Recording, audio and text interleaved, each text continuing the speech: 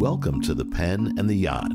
Join Rabbi Michael Siegel of Anshe Emet Synagogue in Chicago and author Jonathan Eig as they talk about this week's Torah portion of Re'eh, virtually or in person. How do we experience God? Have you ever been in a situation where you spontaneously offered a prayer? Could be, it was a near miss, possible accident, a dangerous situation, or a moment where you're sort of just struck by the beauty of the world around you. Oh yeah, I think that happens all the time. Actually, I don't even have to try to think of one occasion, because I feel like there are moments every day where I feel thankful, where I'm in awe, where I feel like someone I love had a good outcome, and I'm so grateful. And I think about God all the time. I'm happy to say that that's a pretty common occurrence. Have you ever had one of those moments in synagogue? Yeah, I think I have, actually. I think I have, because I feel like there's something about synagogue that focuses your thinking along those lines. And I think that when you're in the groove and you're in the right frame of mind, and it leads you toward those thoughts in a more concentrated way. And that is part of the reason I go to synagogue. Maybe not as much as I should, but I do go. You may. I appreciate your answer very much. And yet, it's possible that you have more of these moments outside the synagogue than in the synagogue, right? You don't have to be in the synagogue to have these moments. In fact, you can have them anywhere. Yeah, right. They're more like micro moments. They happen and they come and go, and you don't think about them as much, but they add up, I'd say. The reason I'm mentioning this is that in our portion this week, there's a real focus on having a central place of worship, the place that I will choose for you, God says. And that place is going to be Jerusalem, eventually.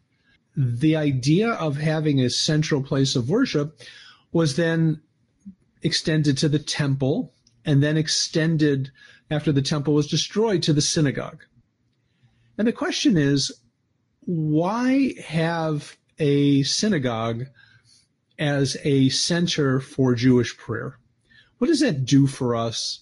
Why should we have it in this post-COVID era? It's a question on more than a few people's minds. Yeah, it's a great question. You said when the synagogue was destroyed, they were allowed to have prayer elsewhere, and when COVID swept across our community, we were allowed to have synagogue and do our communal prayers together over Zoom. So we've adapted too. So I'm sure you've had a great chance to reflect on the difference between gathering by Zoom and gathering in person. And I'm sure many of us have had a chance, have thought about it from our own perspectives. You've thought about it from the community's perspective in ways that maybe I haven't.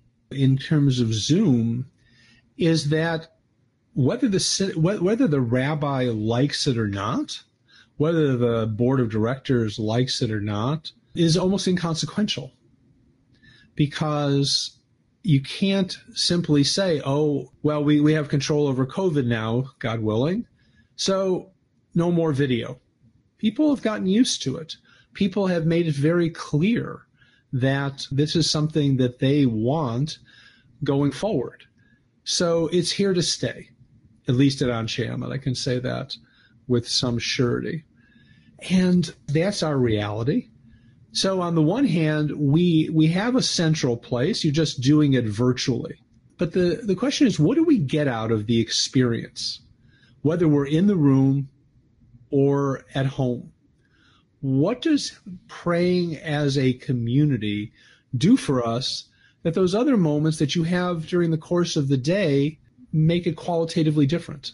I can remember when my grandmother, who lived in Miami, got old in her 80s, she would listen to the high holiday services on the radio because she couldn't make it anymore. She felt like she couldn't get to shul anymore. And she missed out on not just seeing people, but praying alone, I think, felt very different for her. And I think that for those of us who've tried it over Zoom, we talked earlier in the conversation about that feeling that you get, that concentrated feeling of you're experiencing something spiritual. It happens more easily when you're among others, when you're in your community, when you can feel the people around you all, coming together to do the same thing at the same time. And I think you just put your finger right on the issue. I had this experience just a couple of weeks ago. I had a hospitalization this summer. I spent a couple of weeks in the hospital, and there is a tradition that we say a prayer of thanksgiving after a harrowing experience.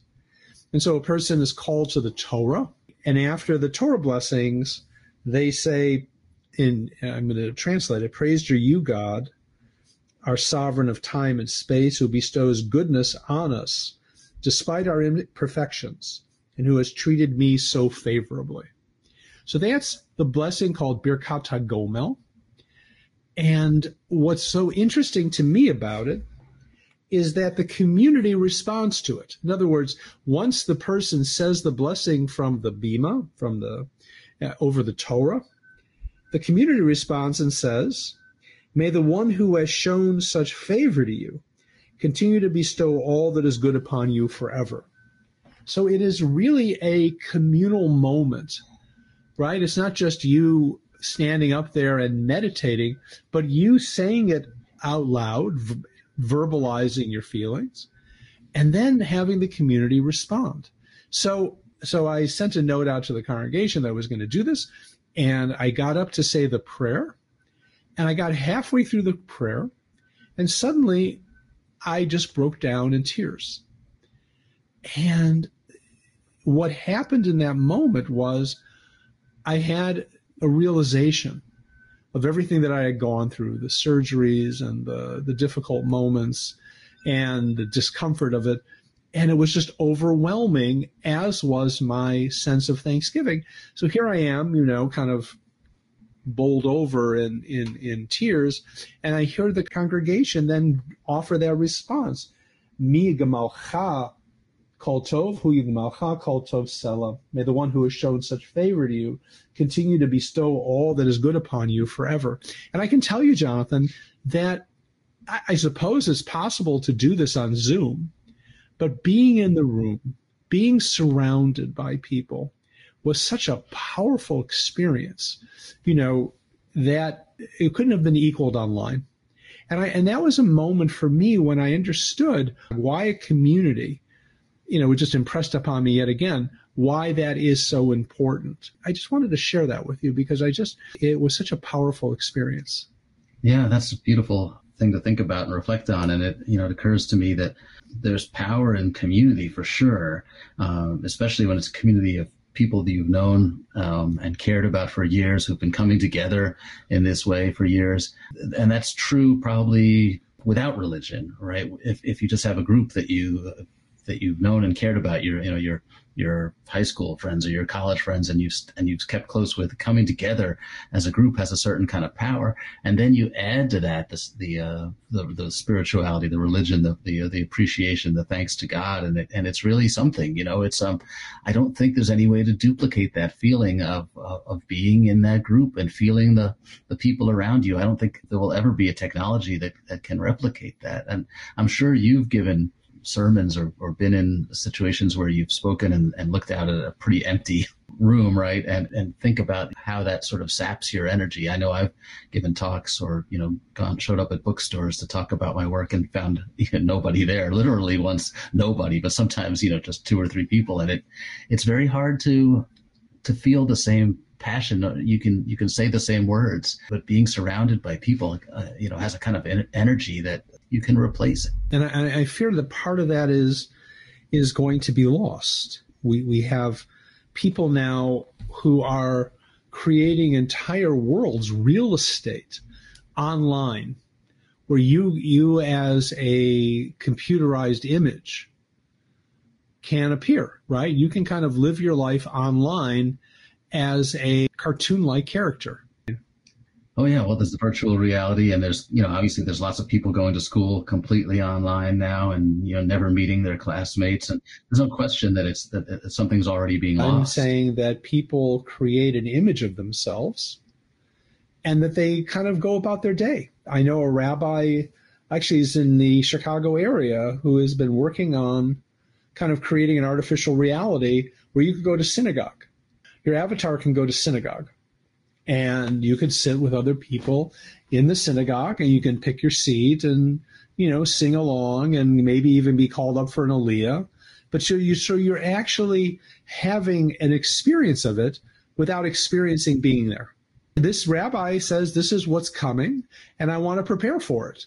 So, he may be the smartest one of all, saying, I saw a trend coming. I didn't like it, but I did prepare for it. I have to say, Jonathan, I don't know what to do with it, except that something is being lost when we can't sit together in the room. There's a sixth sense that you're with other people, you're hearing them live, and you are experiencing something with other people. And I fear that that's going to get lost. And so I do think that having a centralized place of worship is important. It's not the only place to experience God, but I do think it's vital as human beings for us.